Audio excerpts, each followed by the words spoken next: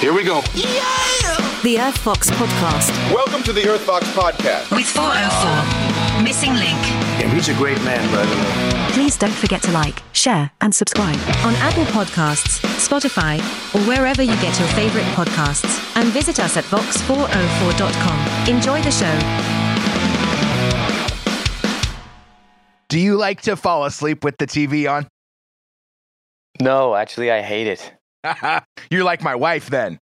I love it. So my history has been always like since I was 11 years old, maybe. And this all stems from watching horror movies when I was too young. I love horror movies. Do you? You know, it's the only genre of movies I don't really watch. Oh, well, we're getting divorced. No, that's good. That's what makes this a great show. Difference in perspective. It's necessary. It wouldn't be great content if we just agreed with each other the whole time. But I love horror movies, and I loved horror movies from a young age. And I would go visit my dad on the weekend because my parents were divorced when I was, like 4 months old. I mean, not divorced, but they split up. And so I watched, like Night of the Living Dead, the 90s remake, not the original. The original it's almost unwatchable. But anyway, I still love it. American Werewolf in London, which is still probably like top 5 of my favorite horror movies. Or, I mean, not even like favorite horror movies, like favorite movies, period. So I had a hard time. Basically, it created this like fear of the dark complex when I was a little kid. But that was fixed by leaving the radio on at night when I would go to sleep. I could just pay attention to what was coming through the radio, kind of focus my attention there and not think about all of the things that were crawling out from under my bed to attack me at night. So once I left the house and technology advanced, I would leave the TV on with something playing. Like I would put on like South Park DVD or something to like when I became an adult, obviously I wasn't afraid of the dark anymore, but it became, lights off, everything's dark, totally quiet. And my brain is just spinning the whole time thinking about, oh, what did I do today? What am I going to do tomorrow? What's happening the week after that? What about this? What about that? Especially like having a musician's brain. I would get up after laying in bed for an hour. I would get up and go into the next room and record a guitar melody or something that was just rattling around in my brain, and I couldn't stop thinking about it. And once I got it recorded and kind of arrived at a finishing point for that moment, I could return to bed and try to fall asleep. And so that's sort of been my nighttime routine. Put something on the TV and just drift off to sleep. But my wife, she has to have, but not silent. And this is the part that kind of drives me crazy. She doesn't like to have it completely silent. She likes to have the fan on. And before that, it was like a white noise machine, which I almost find, I mean, is it totally silent in your room as you're going to bed? Or do you like some kind of white noise? I have white noise kind of as standard because I have 2 servers in my room that kind of hum along really, really quietly. So would it be disturbing if those were suddenly gone? Do you think you'd have to have some kind of replacement? No. I'm okay with it. See, I think if I couldn't have a TV going, I mean, at this point in my life, it's really just something to lock my attention onto. But now it's like the light is too distracting. Like I have to have it totally dark in the room. I have a really hard time falling asleep if there's anything, like even the light from my phone charger is still, because I have one of those wireless chargers where you just, you know, set your phone on the block and a light turns on to let you know that it's charging. Even that thing is too bright. I have to like put the television remote in front of it because it's like blasting my face and I can detect it when my eyes are shut. So yeah, you would hate my room because I got like a network switch that has about 8 LEDs like blinking like all night. Yep, that sounds like a torture chamber. Yeah, you'd literally be like wide awake. And then it depends too. Like I'm always a little bit hyped before we kick this show off. So I'm thinking like, oh, you know, what are we going to talk about? And then I fret a little bit like, oh, is there enough to talk about? Like, what are we going to talk about? And then by the time it's always good, bro. And by the time it's go time, I'm like, oh my God, how are we going to talk about all of the stuff that we're supposed to talk about in the limited amount of time that we have to talk about it? And then I'll wake up. So my kid is sick finally. Like it's crazy. 2 years ago when it was, you know, pandemic era, like my kid was just starting school. And so I had this sort of back and forth argument with myself. And also taking the advice of other parents who have had their kids in school for longer than mine have been there. I guess it is just sort of almost like a rite of passage. You start your kid in school and then she brings back every virus known to man and you catch it and share it with your family and you all spread it around and you're sick for the next 18 months. But this year, finally, I don't know if we've come over the hump or what. I mean, of course, my conspiracy brain thinks, no, they were just releasing viruses like crazy, trying to find, you know, whatever. Trying to sell more pharmaceuticals is the most probable reason that it happens, which is also why we have, you know, poisonous chemicals in our food, because the pharmaceutical industry is the largest industry in the world. Or I should say the healthcare industry is more accurate. So my 6-year-old is sick for like legitimately sick. See, she's really brilliant and she knows that she's brilliant because we, as the stupid parents that we are, always tell her that she's so brilliant and she reads above her grade level in school and the whole nine. But so now she thinks that she can fool us and she doesn't like going to school. So you can see where this is going. She has learned how to get, you know, what she wants. She's learned that if she's sick, she doesn't have to go to school. So she's been a quote unquote sick several times since the years that we were plagued with all of these childhood illnesses. But she comes into our bedroom at like 1 o'clock in the morning this morning. And I didn't hear anything that was going on. All I knew is now it's like, great, it's 1:45 and I'm still awake. And the fan is droning to the point where it's distracting. And I almost like need to put a pillow over my head, or what I do now, instead of, because my wife doesn't like having the TV on because it's too bright, and or she pays too much attention to what's on the TV, especially because like stand-up comedy is a thing we both enjoy. So if I put on a stand-up comedy special, she's trying to fall asleep while listening to all of the jokes and laughing to herself while she's trying to fall asleep. Not a problem for me. I welcome that to the drone of the fan. So I wake up in the middle of the night, everything's shut off except for the fan, and I'm just wide awake listening to the going, this is going to make me crazy. Like, what do I do? So if I happen to stay up later than my wife, which is most of the time, like we rarely go to bed at the same time anymore,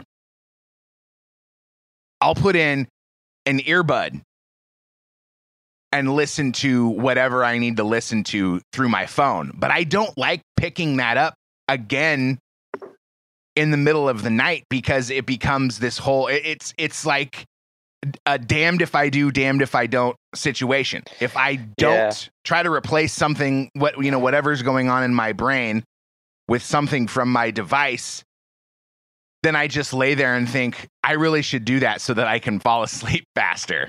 And then the next thing I know, I've been laying in my bed since, for an hour or whatever, hypothetically. This didn't happen today, thankfully. But it's a struggle. It's a struggle that I didn't deal with when I was a much younger man. But now, I don't know, it's the benefits of getting older. The benefits of getting older. I like that. Yeah, there are none. You have nothing to look forward to. Certainly. Yeah, I know. I turned 25 like a couple of weeks back, and it's all over. Well, you can rent a car now. Oh, well, yeah. Oh, in America really I can. I know I can I did in Canada though when I was there last year, and I was only 24. Oh, you lucky dog. What's it like to rent a car in the UK? I'm not totally sure. I've never done it. I've never done it. I always thought it would be fun to go on vacation, not like because if you get on a plane and fly to a different city, naturally, unless you want to take cabs or Ubers everywhere, you rent a car. But I thought it would be fun to like rent a car in your local town and then road trip to where, but then by the time it gets there, by the time the day arrives and it's time to depart on vacation, I already pretty much don't want to go because I'm looking at the expense that we're racking up, and I'm like, why are we doing this? Why are we spending this money? That has to be what, like, some people in the Nikki Haley campaign have to be thinking that to themselves. Like, why? Yeah, you like that? Segue. Oh yeah, that was a fucking excellent. By the way, if you're listening at home, that was called professional shit right there, man. I want you to rewind that 30 seconds and just listen to that happening right then. These people that are so Nikki Haley lost again last night in New Hampshire. She won like 43% of the vote to Donald Trump's 54%, and we're talking Republican voters. Like, this isn't, I mean, in theory, there's more to get into regarding that aspect of the whole ordeal. But the establishment candidates, the people that are funding Nikki Haley's campaign, I mean, their wives must be going, why are you spending this money? The complete opposite between me and my wife when it comes to taking vacations.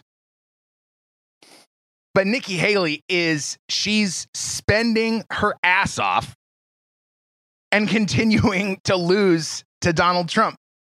And here's some acceptance speech, which I wanted to play because he brought Vivek Ramaswamy up on stage after he only got, so Vivek got like 7% of the vote. Like, pretty sad and pathetic and disappointing because I really like him. Yeah, me too. But he's the new guy on the block, so I kind of get it. Yeah, he's 37 and he has no political experience, but he's a great speaker. Right. And he was running on this sort of like the last efforts of his campaign, which many people thought was a mistake, were Trump's going to get indicted, or Trump's going to get convicted. They're going to take him off the ballot. So vote for me because I will save Donald Trump. I will pardon him. And, I will make this all go away. Many people said that was a mistake. Maybe it was. Yeah, I agree. But he, like DeSantis, he was never really a threat to Donald Trump for all of those reasons that we just mentioned. And he was asked several times, what do you think about being VP? Would you be Donald Trump's VP? And of course, he kind of owes it to his supporters and his donors to say, no, I'm going the distance. I want to be the man. But now he's on stage with Donald Trump after this, in part of his acceptance speech here after New Hampshire. I said, I can go up and I can say to everybody, oh, thank you for the victory. It's wonderful. Or I can go up and say, who the hell was the imposter that went up on the stage before and claimed a victory? She did very poorly, actually. He's talking about Nikki Haley after the Iowa caucuses a couple of weeks ago. Actually, she had to win. The governor said, she's going to win, she's going to win, she's going to win. Then she failed badly. Now, I have here, if he promises to do it in a minute or less, but the only person more angry than, let's say me, but I don't get too angry, I get even. The only person, because he was there, and he did fantastically well, by the way, and then he endorsed me. And we don't have to talk about Tim Scott, who, by the way, just got engaged, we have to tell you. And that's more important than all of this stuff. But a man that got to know her very well is Vivek. I said, Vivek,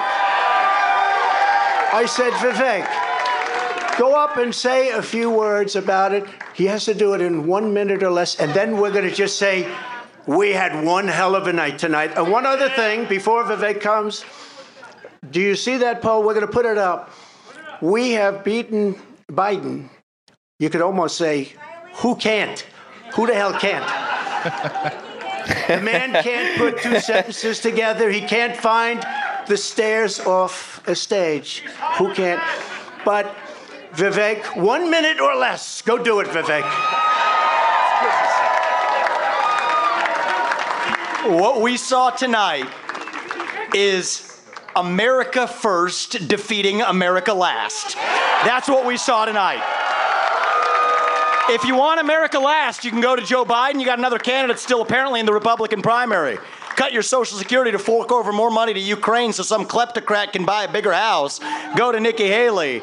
But you know who delivered a double-digit victory tonight? It is a double-digit victory as of right now, is this man, Donald J. Trump, the leader of America First. And that means something.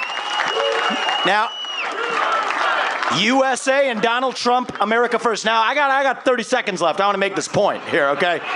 We got to say this right. What we see right now with her continuing in this race is the ugly underbelly of American politics, where the mega donors are trying to do one thing when we the people say another.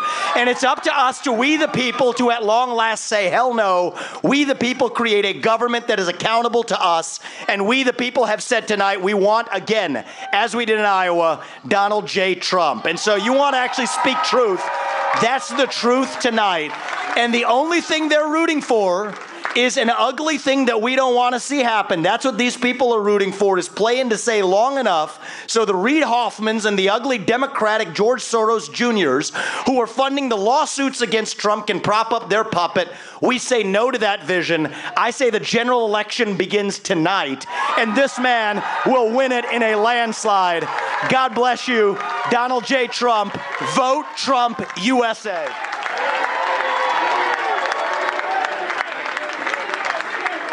And there he goes. Yeah, well, that's a pretty shining endorsement if I've ever heard one by before, man.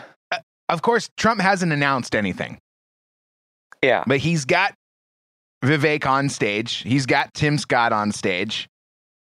Yeah. Both probably looking at cabinet positions or some sort of work. I mean, this is kind of what everybody said the primary was when everyone was lining up. When Trump was clearly the front runner, but all of these people were lining up as quote unquote challengers. that they were all just playing for a spot in the cabinet, a job in the White House when Trump wins, if Trump wins. I'm still not convinced that there's going to be a fair election, but we don't have to get into that again. Yeah, I mean, it's going to be so interesting. I want to ask you this, though. Do you think Nikki Haley will continue if she doesn't do very well in South Carolina?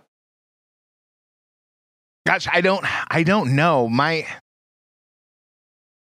feeling now, my concern is that Nikki Haley will try to do something like run as an independent to try to pull votes away from Trump. Because it's right. Been, so I see. So solidify the not Trump base. Right. On a more independent route. Okay. Yeah. But there's been, I get that. I mean, that may be the strategy. I think she'll do whatever her big money donors tell her to do. Yeah, that much is certain. I'm sure those big money donors are like, let's just hang on, let's see what happens in South Carolina. You know, there's still, Vivek is a nobody. Trump could get indicted or blocked or whatever, so we want you to just keep going I think the donors want a corporate-esque Republican still running.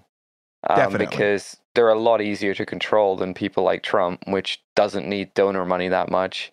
And Vivek is the same. Like he has enough money himself. So, I'm curious about his motivations. I mean, it was kind of the same.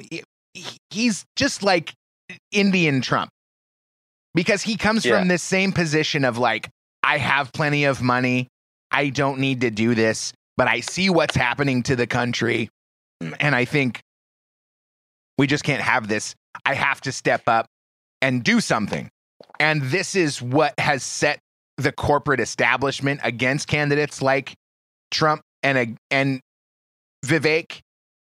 Because, I mean, the only thing that the establishment had on Vivek is, nobody knows who you are. So we can give you as much or as little FaceTime as we decide, and no one's going to be any the wiser. If they try to do that to somebody like Trump, there's going to be immediate outrage and backlash because, 75 million people voted for him last time, and even more people are voting for him this time. It's similar in a way to when Andrew Yang ran, except I believe that Vivek is much better at articulating his position to people that actually are real people and want to vote for him. I do believe that if Trump wasn't running, that Vivek would probably take a sizable amount of voters. Well, yeah, the everyone else, the Donald Trump base would be for sure. him. So I think people that say that Vivek is looking this maybe not this year, but he's looking at it from in 4 or 5 years' time. I think that's something that's very, very enticing for future people. You can imagine that. Let's say, for example, Vivek is or isn't in the cabinet or whatever, or is the vice president or something. You can imagine that he's going to do a pretty good job this year of showing face. He's got a lot of face time. People know who he is now. People know that he stood on business with Trump when he was running. And then in 4 years' time, he'll go again for the primaries. And I can imagine he'll do a pretty decent job of cleaning up. So he's probably looking at, what year are we in now? 2024. So he's probably looking at 2028, 2029. Yeah, it's basically Donald Trump is going to, he will establish the candidate to beat for 2028. And it will most likely be his president or his vice president. So no pressure. Yeah. But whoever the Republican base, or I should say the majority of the American people, will be looking to Trump's vice president in 2028. And it could have been Ron DeSantis. It could, to be fair, it could have been. If Ron DeSantis was less boring, I think he ran a terrible campaign. He really did. And I do believe that if Ron DeSantis had a better team and was better at articulating his point on a more federal level than just a state level, I think he could have been really dangerous for Trump. But unfortunately, he fell right into Trump's lap and did what Trump wanted him to do, which was engage. The only thing I'll give Nikki Haley is that the only thing that Trump really struggles with is when people just don't do what he wants and just die. And Nikki Haley is just refusing to fucking go. So it's actually kind of irritating for him, because I'm sure he's really wanting to get a quick victory here and then focus on smashing down Joe Biden as fast as possible. And I can imagine Nikki Haley being like this, cockroach that refuses to die is kind of frustrating for him, even though in the grand scheme of things, she's not a real threat. Well, everybody that doesn't want Donald Trump in 2024, everybody that's afraid of Donald Trump being the president again, they're all pumping money into Nikki Haley's campaign because she's his number one opponent right now. And then when the primaries are over, it will be whoever the Democrat is. And there's a whole, it's going to be really interesting to see what the Democrats do if and when Nikki Haley drops out of this race. I've got a little bit of her speech from last night. Oh, yeah, let's hear her annoying voice. I want to congratulate Donald Trump on his victory tonight. He earned it. It's awful. And I want to acknowledge that. Now, you've all heard the chatter among the political class. They're falling all over themselves, saying this race is over. It's not over!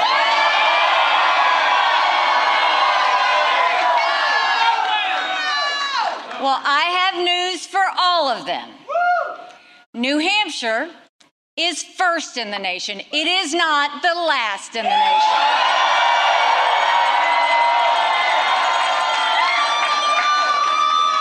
This race is far from over. There are dozens of states left to go.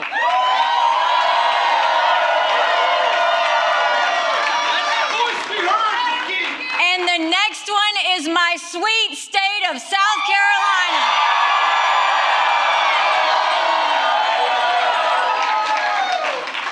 At one point in this campaign, there were 14 of us running, and we were at 2% in the polls. Well, I'm a fighter.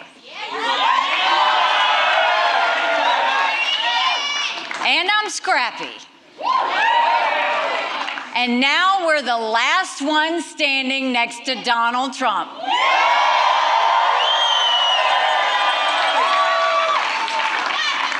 And today we got close to half of the vote. We still have a ways to go, but we keep moving up.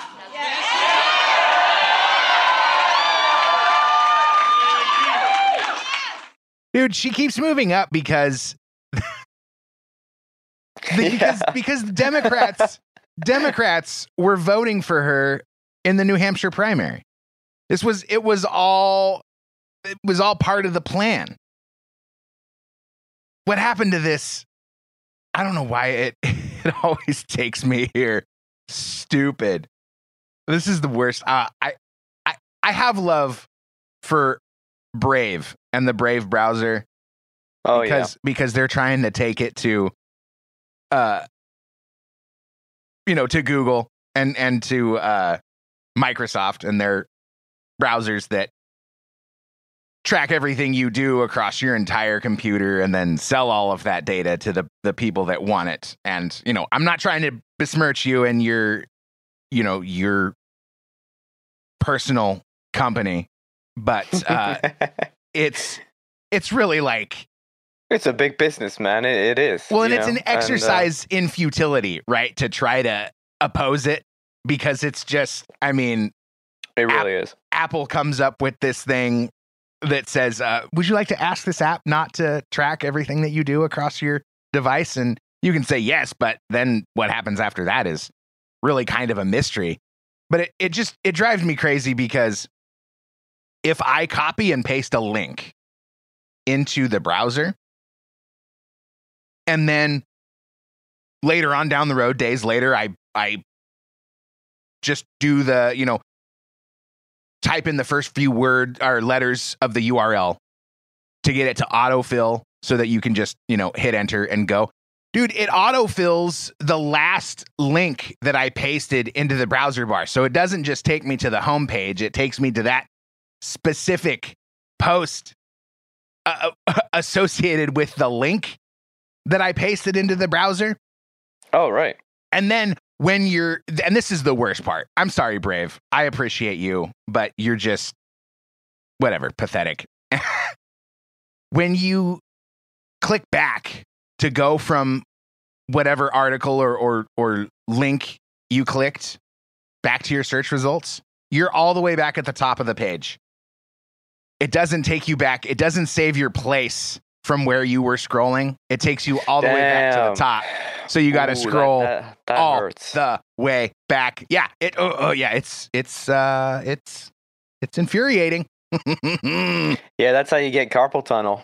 That's carpal tunnel 101 when you're fucking scrolling back that far. But this was the big plan of the Democrats in New Hampshire, is to have all of their voters turn out to vote for Nikki Haley to try to stop Trump, because that's the only thing that matters. It doesn't matter that I see. Right. I understand. Well, and here's the segment from CNN talking about exactly what happened. Here, take a look at the numbers. Among Trump voters, 70% of them, according to our exit polls, are registered Republicans. Donald Trump, his support, 27% of his voters are registered undeclared. I don't know why they don't shut the independents. stupid music off. 3% were unregistered before today. Look at how that compares with Nikki Haley. It's a complete reversal. It's an alternate universe. Among Haley voters, 70% are registered undeclared. Only 27% are registered Republicans.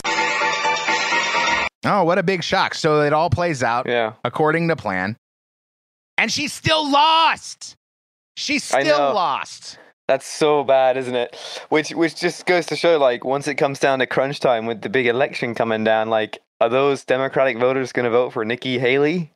Or are they going to vote for the incumbent Joe Biden or whoever the fuck they put up there? But it's going to be Joe. They're going to fucking vote for Joe. Because, people always vote for the incumbent. It's true. And for some reason, the billionaires and foreign interest, well, I can guess why the foreign interests want to see 4 more years of Joe Biden, because it's going great for them. If you... Oh, yeah, sure. Yeah, I wouldn't be surprised if the Houthi rebels endorsed Donald Trump in a big show of AK-47 gunfire and everything. You mean Joe Biden? No, because I don't think Donald Trump would keep going. I think he would probably stop shooting shit at them. Oh, yeah. Well, I don't know. Donald Trump is very pro-Israel, but I know Donald Trump also is sort of, I don't know if he's isolationist, but he was a big fan of peace. He definitely, I just don't, but boy, that's really interesting. And it's not something I've contemplated until now. It's quite obvious what Donald Trump would do in Ukraine. He would say, all right, no more money, knock it off, or do whatever you're going to do. But in Israel, see, Donald Trump, this was one of the turning points for me and Donald Trump back in, 2015, when he gave his speech at AIPAC, which is American Israeli something. I don't know the acronym. But it's a big Israeli Jewish group. It was one of the best speeches I have ever seen him give. And it was a point where I thought, okay, that was very regal, very presidential, very impressive. And he's always maintained that he is big time pro-Israel. And I mean, that's just another thing that's going to make the left hate him.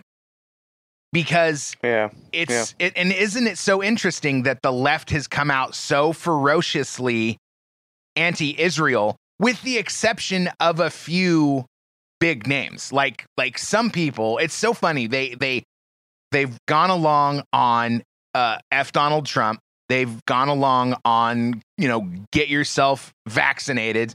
They've gone along with all of the other leftist causes. But then Hamas attacks Israel, and suddenly they say, no, that is, I feel personally violated by this ordeal, and I won't toe the leftist line against Israel. And it's created this whole division in the left, much to my delight, because I don't, regardless of where you stand on the Israel-Palestine issue, you can't support terrorism. And if you claim to support terrorism, I don't believe you, and I question your honesty. Yeah. Because I believe personally that anybody that's coming down with this pro-Hamas rhetoric has some ulterior motive. Yeah, I mean, my biggest concern is I'm looking at the situation at the moment between the US and the UK, and of course we're now engaging with the Houthi rebels in Yemen. Yeah, because the Red Sea, eh? To be fair, justifiably so, to some degree. But I am worried that it is going to escalate the situation significantly. Both countries are now gearing up for a potential war with Iran, and it just smells like fucking Iraq all over again. The US and the UK are going to fucking gear up and go over to the Middle East and just blow the shit out of it and accomplish fuck all. I am so concerned with this, and I just hope that Trump, who has shown at least a little bit more of a pragmatic approach to conflict, he seems to weigh it up more like a business person, where it's like, what is the profit and loss if we go to war with Iran? Like, is it cheaper for us to just put our ships in the sea and just intercept the missiles, or is it better for us to invade and just wipe them off the face of the earth? I don't think Joe Biden and his team seem to understand that, and neither do the team in the UK. They're just like, fuck it. It just seems like a good excuse to distract people. So we're just going to start talking about, we're going to take the war to Iran and fucking put boots on the ground or some bullshit. Well, that's my biggest concern. This is why the establishment wants Nikki Haley. Because if Joe Biden... She would Biden, love that, wouldn't she? Oh, yeah. She's about it. She's all... But that's... I don't know that that's necessarily... So she likes to say that her husband is deployed. Because her husband is, he's in the armed forces. Right. A position of power, no doubt. Right.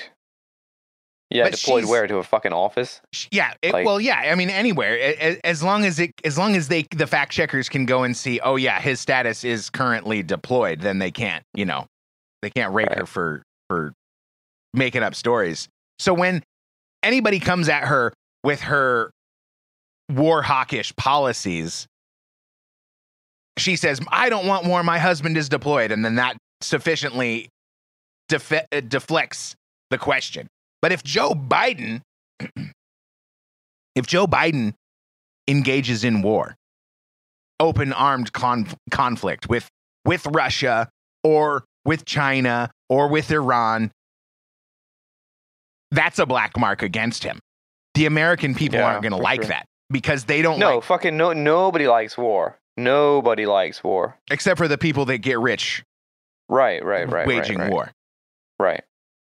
Because I think I honestly think the biggest concern for us in the West is this pending war with Iran. I think the chances of us going to full-blown war with Russia is very low. I think the chances of us going to full-blown war with China is very low. But I think the chances of us going to war with Iran is very high. And it's for one simple reason, and that's because our countries are so much bigger and so much more experienced than Iran that they see it as almost like a soft target. If we had to go to war with Russia, they're immediately going, holy shit, okay, this is like a completely different situation. But for them, it looks just like another, let's topple the government and install, quote unquote, democracy in there. Like they make it some kind of like peace operation. We're going to restore peace to Iran or some shit. And And That, I Iran think, wants is to the see biggest concern. Yeah. Iran wants to see Israel wiped off the map. Right. It wants to see the systematic destruction of all infidels. But they're all the way over in fucking the Middle East. So, I'm like, okay, so what we're going to do is we're going to spend a shitload of money and blow some people up. Then what they're going to do is they're going to train up some splinter cell of terrorists in the US and get like maybe $5,000 worth of fucking explosive and go and kill a shitload of people for free. Like, where are we winning in this? I don't get it. Yeah, that is what it's coming down to. I think it's actually explains why the West hasn't been more active, and of course, in engaging with the Houthis in Yemen now opens us up to terror attacks. I mean, I'm honestly surprised it hasn't happened yet, but it could. I'm sure it will. Because, I mean, both of our governments have been historically terrible at preventing and even tracking known terrorist operations. I know the ones in the UK, they'll be like, yeah, we knew about him. Yeah. It's like, what? Why didn't you fucking do anything then? If you knew he was like potentially a terrorist, like if someone is potentially a terrorist, that should be pretty serious. If there's someone's a potential terrorist and then they go and do something, it's like, well, if you're gonna break my constitutional rights or you're gonna break my rights to like track people, at least have it end up with something. Breaking my fucking privacy and then it not ended up with anything anyways, that's fucking bullshit. You know what I mean? Well, so if you're gonna do like, yeah, fuck, go for it, man. We've been set up to be in this position where the immigrants, I mean, that's who they are now in our culture. The immigrants are the terrorists, going all the way back to 2001 with the World Trade Center attack. Then it started rolling out. It's the Arabs. The Arabs are the dirty savages in the Middle East. This whole cultural movement that then quickly, and then it's so bizarre. Then we elect Barack Hussein Obama just 7 years after this happens. Bizarrely, like when I heard that guy's name, I thought, no way he's getting elected. What an idiot. How could he think that he could run and win because Osama bin Laden, the emperor, the emperor, the evil emperor from Star Wars, Osama Obama, it's too close. Oh, and then his middle name is Hussein. Oh, and then there's all the controversy about his birth certificates.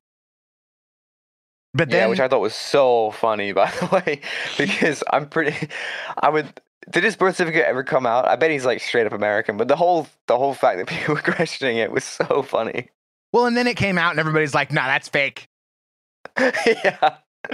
People just want to believe what they want to believe. The birth certificate, it wasn't necessary. People, if they don't believe he's American, they were just going to be like, yeah, he's in power now. He fucking forged it. Well, and Nikki Haley isn't even, I mean, she's American because she was born in America. Right. Allegedly. But she's Indian. Her legal name, her legal name is Nimrata Randhawa. Her parents. Yeah, I don't trust that. Many people are going to be thinking that. I don't trust that. Well, yeah, and I mean, but why? Like, why? I mean, for me, right? For me, it's more the deception that makes me distrustful. Yeah.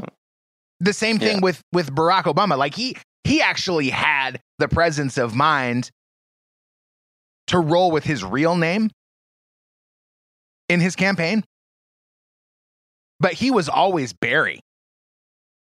Coming up, that was his name.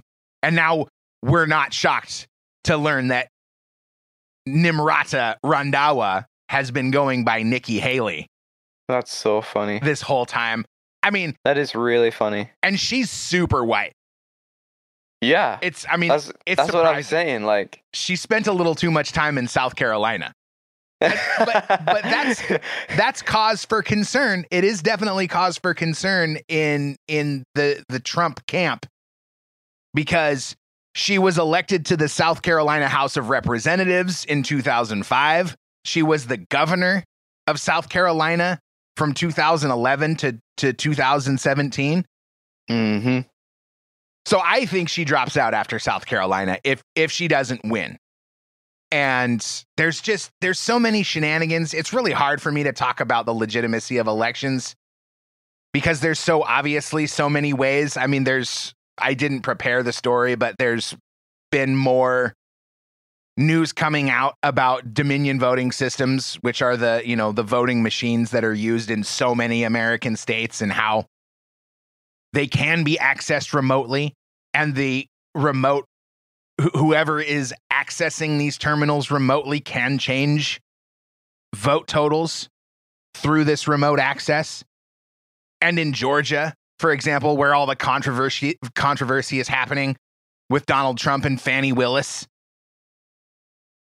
that was the Secretary of State at the time, Brad Raffensperger, who I think is still Secretary of State, was trying ferociously to cover up these facts about Dominion voting, and was dissembling and obfuscating these investigations and these requests for more information.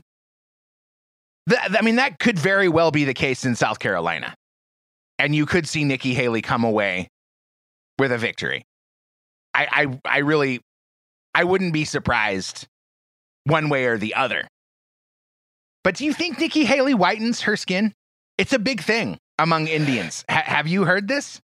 I have heard of this. Yeah, I have heard of this. I mean, she is pretty white though. Do you think she whitens? Yeah, she's probably rich enough to get some like really good shit. Dude, I think she does. Do you reckon it's just from the neck up and the arms? Oh man, that Are you trying to make me picture Nikki Haley without her clothes on? Hell yeah, brother. Let's read this BBC It's a race, article. baby. It's a race. From 2012 at BBC.com. Has skin whitening in India gone too far? By Rajini Vaidyanathan. For centuries, Indian women have been raised to believe that fairness is beauty. And this has given rise to a vast and ever-growing skin whitening industry, which is now encouraging women to bleach far beyond their hands and face. Whoa. It all began with a YouTube video a friend sent me. You need to see this, she said, trying to contain her shock and laughter. And so I pressed play. It was an advert. A couple sits on a sofa. The husband reads a paper, ignoring his beautiful wife. Her face, a picture of rejection. What could this be selling? Moments later, this scene of spurned love turned soapy when the leading lady was seen taking a shower. But she wasn't using any ordinary shower gel. No. She was using a skin lightening wash, which, as the graphic then popped up on screen, informed the viewer would lighten her genitals.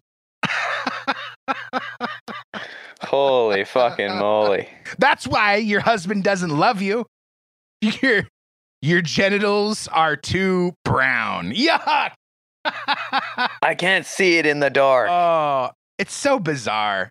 It is really bizarre. Should we as white people set up some kind of charity to donate little bits of skin? I think what should be done from my sort of anarcho-capitalist libertarian political leanings is we need private businesses to create skin darkening creams. Oh. To sell to white people. And I really don't like where this is going. No, neither. I mean, we could call it, in America it'd be an LLC, right? So we could call it Race Card LLC, because after you're done, you can say whatever you like. Yeah, it should be, and it should be called, the product should be called Identity or something like that. Yeah, that's right. Yeah, something inclusive, something diversity or something something like that. And we'll market it to black and brown people, with different shades, but the shades will go by country. Like this darkening cream is called Nigeria. If you want to be that really dark, hot chocolate kind of color, you know what I'm saying? Yeah. But we'll have a Nordic range where it's just like basically like bright white. Yeah. This is our Viking range of palettes. Yeah.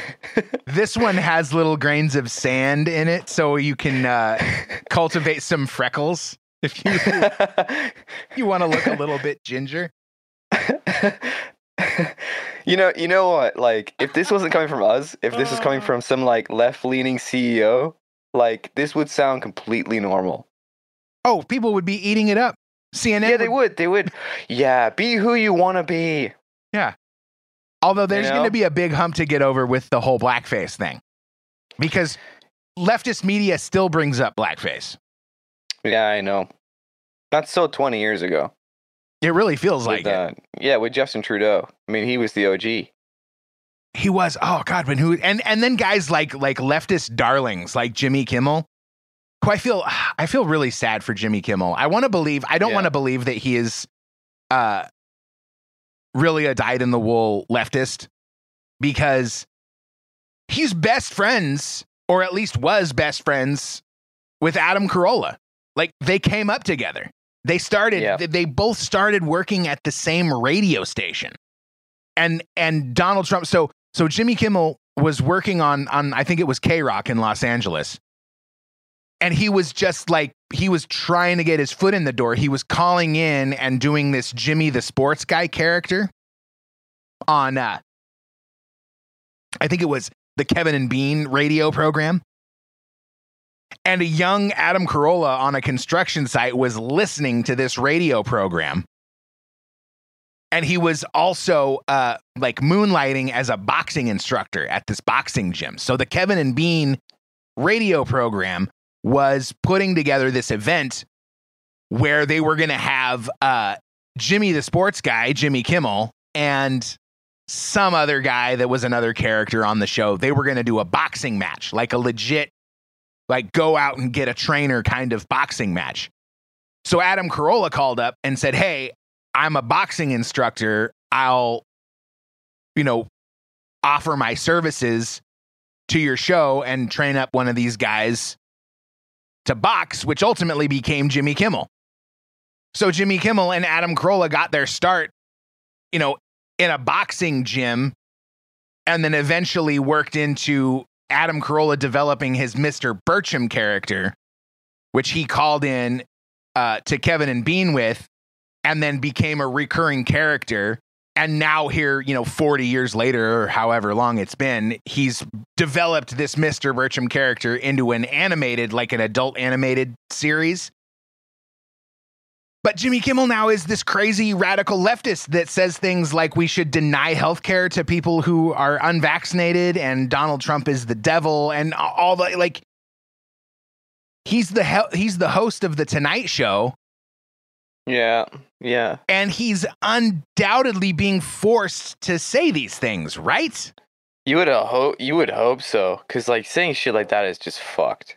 I really don't believe that it's such a corporate engine, though, that show. Exactly. As I would hate to work on that show. I can imagine it's just soul destroying.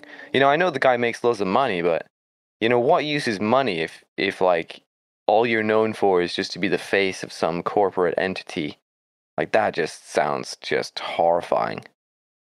On one hand, you're walking down the street, and if you live in Hollywood or Los Angeles, as he does, you're probably getting high fives from all the other wacko leftists that I think are the only ones still left living in California.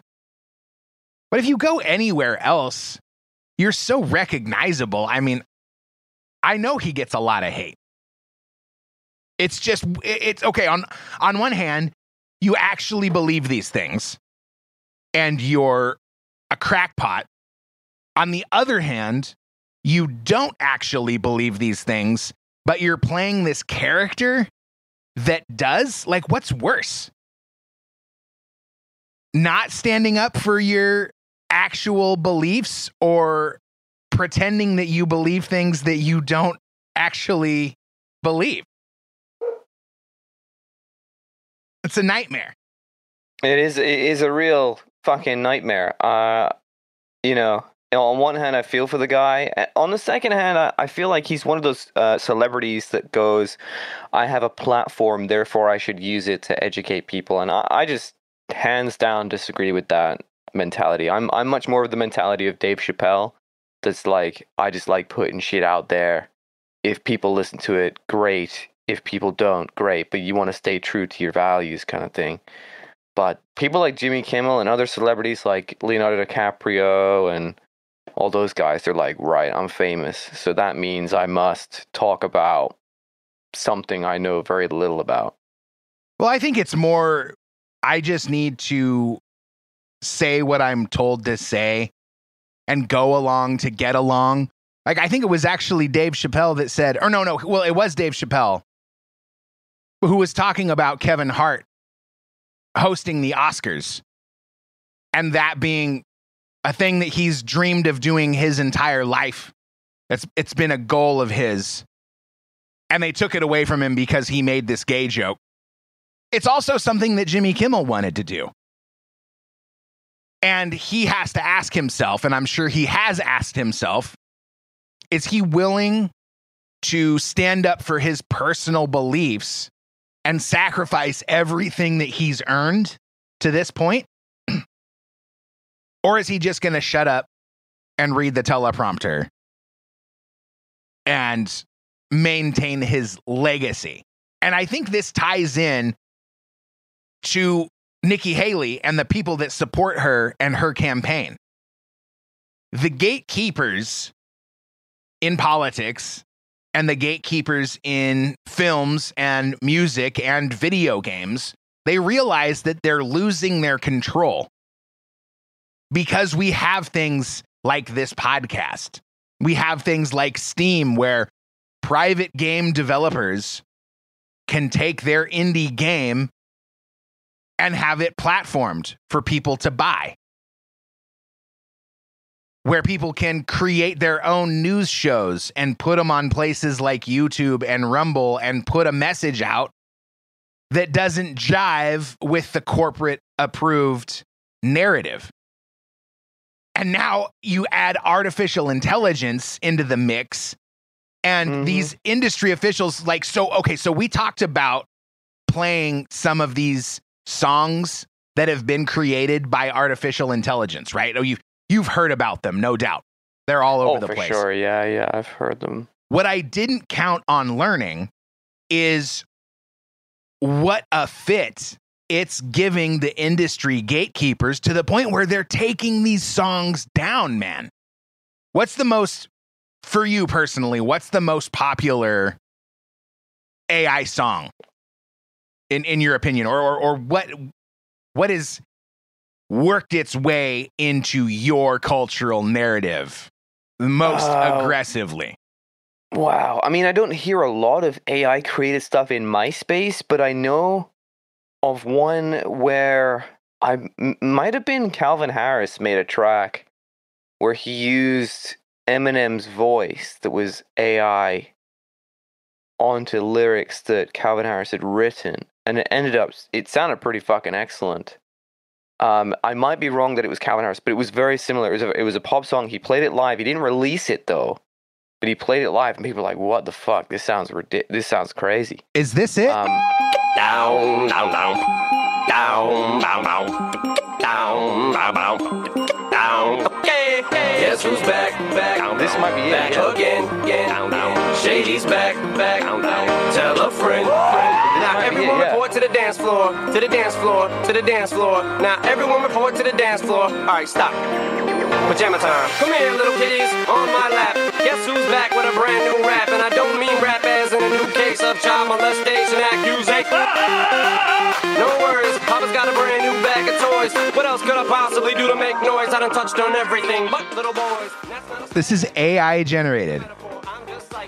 So do you know? Yeah. Like, we have a lot more to listen to. Like, the big one for me that I heard the most about is this one, Drake. So it was initially sold as this is Drake and The Weeknd. They did a mashup. And then everybody freaked out. And 2 or 3 days later, it came out. Oh, no, just kidding. This was an AI.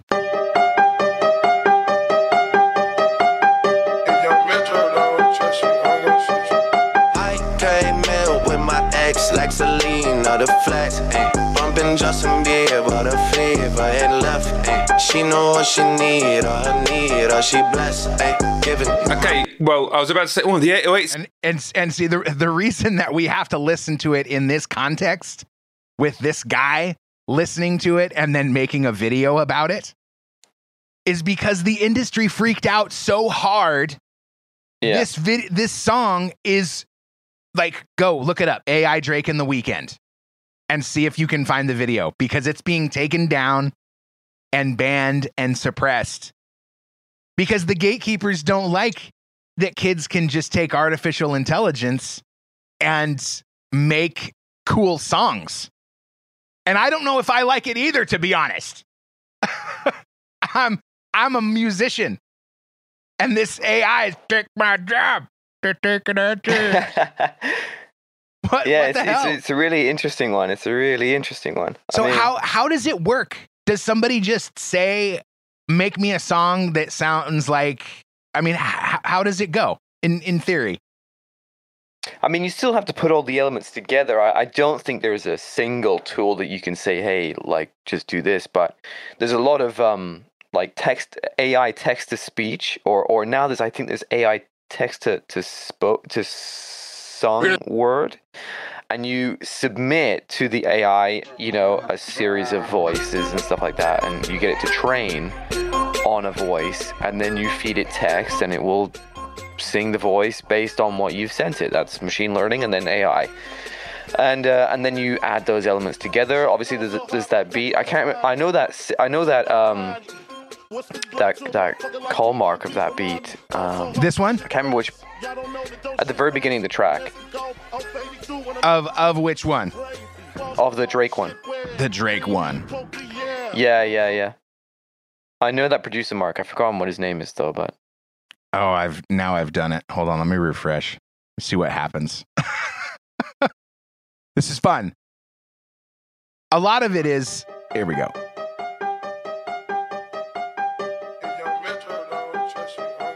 That right there. Yeah. So somebody has to make that. Yeah, that beat is not AI, because I know the producer mark for sure. Okay. Well, yeah, so that's what I'm saying. So the elements, like a musician, you have to still put it all together. At this point, I'm assuming, within the next 5 years, that's gonna change, because. We both know that an AI, once you feed it a bunch of stuff, it could very easily just put all this stuff into an arrangement. It knows the chords, it knows what other tracks sound good. You can just send it 3 tracks that you like. I like this track by Drake. I like this by Eminem. I like this by 50 Cent. Make me a rap song that sounds pretty similar. And then you come out with something and work with it. But at the moment, you still have to make all the individual elements and then put it together. So you have to get your vocals together. You have to get your beat together, and you still have to make it into a track. But do you think? I think that's So that's where it is right now. It's interesting. The state of the music industry, as far as I'm aware, is such that the artists don't really make very much money on the record side of the music. The artist makes their money on tour for the most part, on tour and merch. Like, they don't make money, as we've discussed, they don't make money on Spotify or Apple Music. They might make a little bit of money from album sales, but it's mostly tickets and merch, and then like endorsements and appearances in other places. Do you think the industry is really chomping at the bit to get rid of the artist altogether and start making AI the artist itself?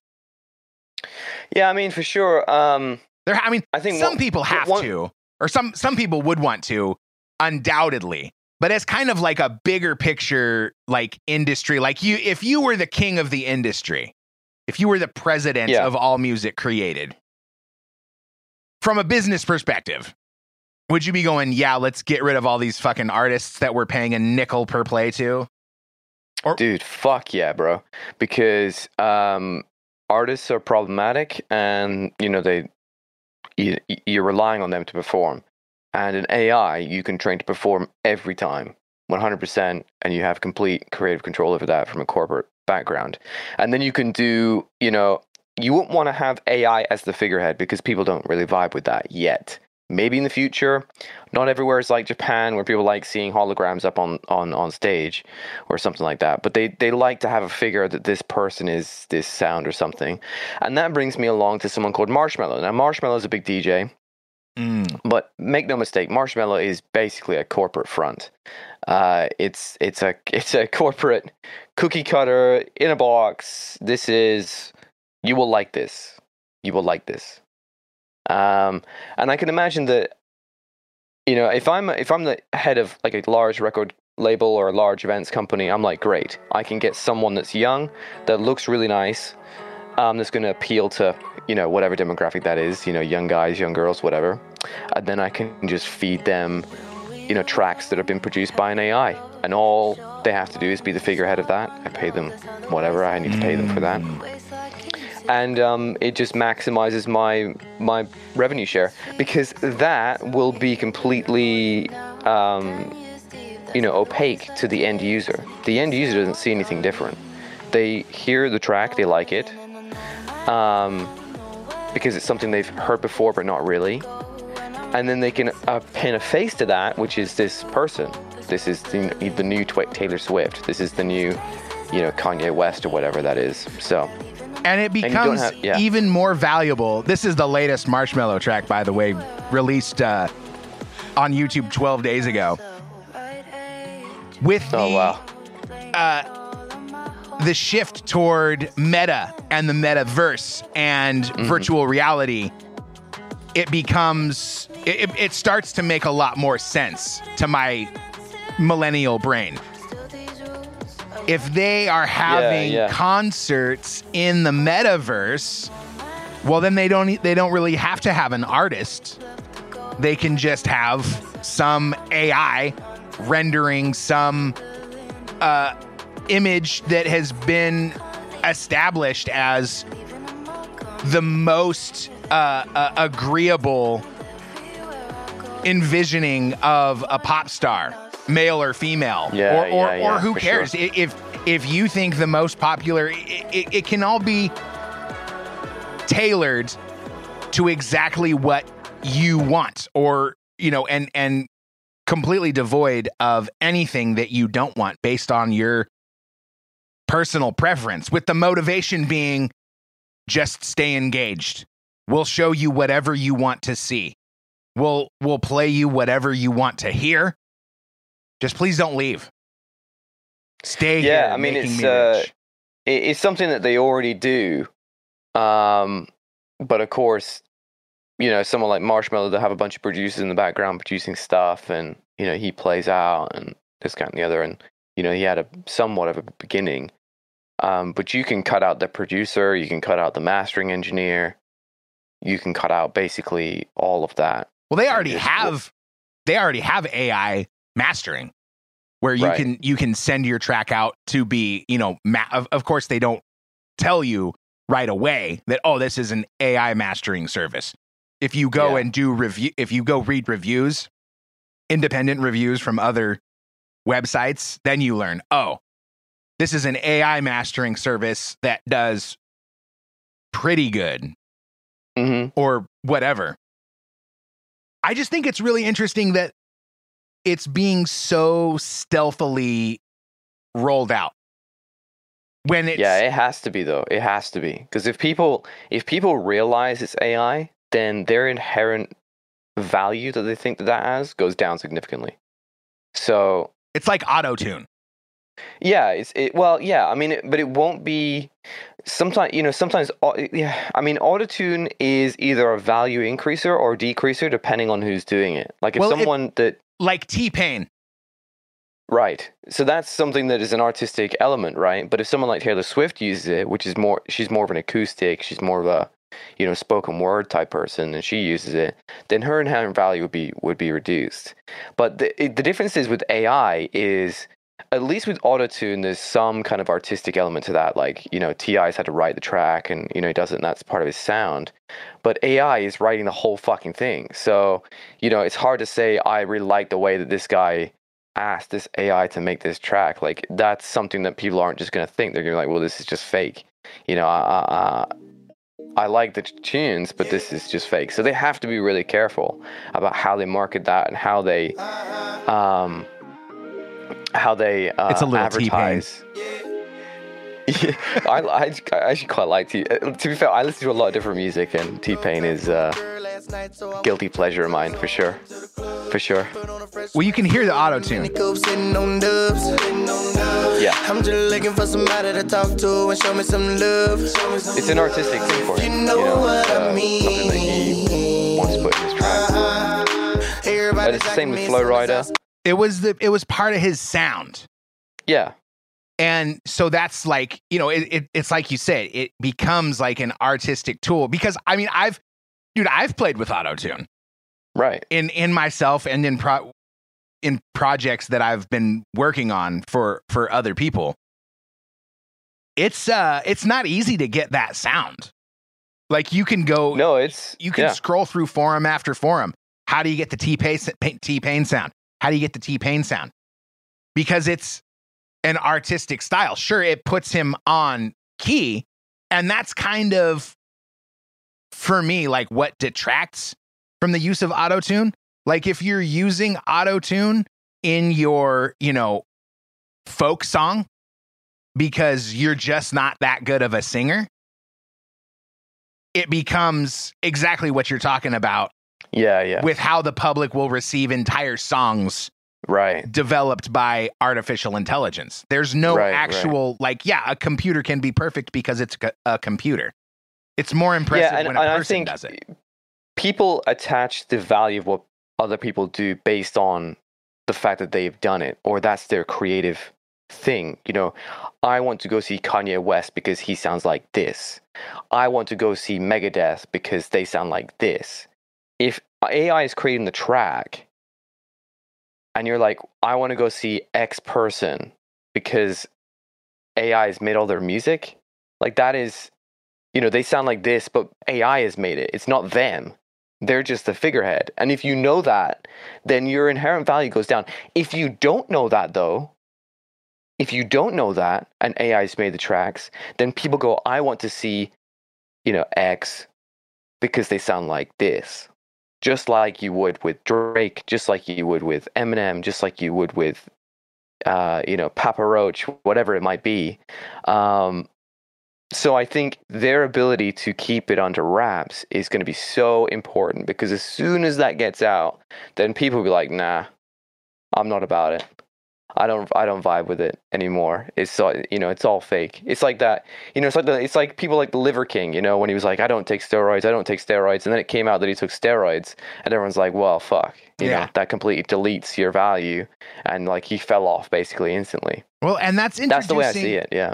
That's introducing an interesting cultural sort of conflict, because from sort of a political, socioeconomic perspective, like we see that the younger generation, a lot of them, like with the lay flat, movement in Asia, is they don't want to work. And you have an AI that does all of the work. How does that appeal to a generation of people that already don't want to work? They haven't undertaken anything that would expose how difficult creating anything actually is. Like I talk about heavy metal music, for example. not a lot of people enjoy heavy metal music. You know, sonically, aesthetically. But if you actually try to recreate some heavy metal music, you learn really quickly that it's insanely difficult. So it just makes me wonder, like, how is this the generation that will be, in theory, the consumers of a lot of AI created products in the near future? Mm-hmm. How would they respond to the level, like understanding the level of difficulty involved in doing anything, learning how to play the piano, for example? Yeah, I think it's going to be really interesting. I do believe that there's going to be some market for people to come out with an album and say, look, I did not use AI to make this at all. And people will give that more value than it had before because they have learned how to do this. They have done it themselves. And then they say, look, here's all the music sheets. Here's a video of me doing it for proof, or you can run it through an AI detector and you can detect that the music is real, for real. And people will love that. And there's going to be a lot of work, I believe, that some of the music unions are probably going to push back pretty fucking hard on the record labels by saying, you must not use AI to get rid of us. And if you do, we're gonna like just cause so much pain by lobbying some regulator that you can't play AI on the radio because of danger or something. They always make up some fucking rule. And, all the tracks must go through like an AI detector, so you can't just, release something under our name and then just gazump everyone in the industry. There's going to be a lot of pushback on this, a great deal of pushback. People aren't going to lie down and just take this. And that, works both ways. Either way, it's going to happen. And I think ultimately this AI generation that we're going into is going to deflate the value of so much shit. It's going to deflate the value of video. It's going to deflate the value of audio. It's going to deflate the value of the work that people do. And so I think this next generation is going to have to work pretty fucking hard, harder than a lot of other generations have had to work, because the shit that they have learned to do, or the shit they are doing or not doing, is worth fuck all now. Like, I'm a developer, and ChatGPT can kind of write everything I'm doing. And it does now. Like, I use it all the time to write my code. So, like, my inherent value has gone down so much because, like, all the developers are doing it. So it's like, you gotta imagine that the only things that are going to be valuable in the future are stuff that the AI just can't do yet. That's the kind of level we're at. Like, it's not going to be an electrician, okay? It's not going to be a plumber. It's not going to be in construction, like, as a rule. It's not going to be in mechanics or anything like that. Oil rigs, this kind of thing. I think it's going to come down to like the same thing that we're seeing with self-driving cars. Right. Yeah, it's there and it works, but safety regulations. It's not safe. And I mean, then that like will dovetail nicely into this same thing that we're dealing with when it comes to coal and oil for our energy. The people running the show are at the top tiers of control in the coal and oil industry. They want us to keep using coal and oil. And it's evidenced in this suppression of these AI tracks. The people that are in control don't want AI moving in on their turf. They want to keep things. It massively deflates the value of them being around. So it's going to be the sensation of electric cars. Oh, it's so awesome. We're not going to have to pay for gas. But now Elon Musk has to fight tooth and nail to accomplish anything because all the auto manufacturers and the coal and oil lobbies, they all want things to stay just the way they are. And that's why, I mean, that's basically illustrates the state of the world and why it is where it is. Yeah, there's two sides to everything, and I think AI is going to be systematically the most amazing and also the most challenging thing for humanity going forward. And I'm really looking forward to seeing how that turns out, because I'm sitting here kind of guessing, but most people are overestimating what it can do this year and massively underestimating what it can do in 5 years. Visit vox404.com. Follow this podcast on your favorite podcast platform. And share. Please share. Do it right now. I'll know if you don't. Follow me on Twitter at EarthVox. Follow my co-host at 404 missing_link. And if you'd like to get involved in the conversation, send an email to therealEarthVox at protonmail.com. Yeah, we'd love it when you guys get in touch. It'd be great to have a bit more interaction and, questions and stuff like that. I really love that. So, really enjoyed this episode. And the last episode was really sick as well, actually. It was really strong. My favorite episode was last episode. It was just excellent. So please go and check that out next. And stay tuned for next week. And we'll be back talking, hopefully, with some more news on this Nikki Haley situation. Yes, we will talk to you soon.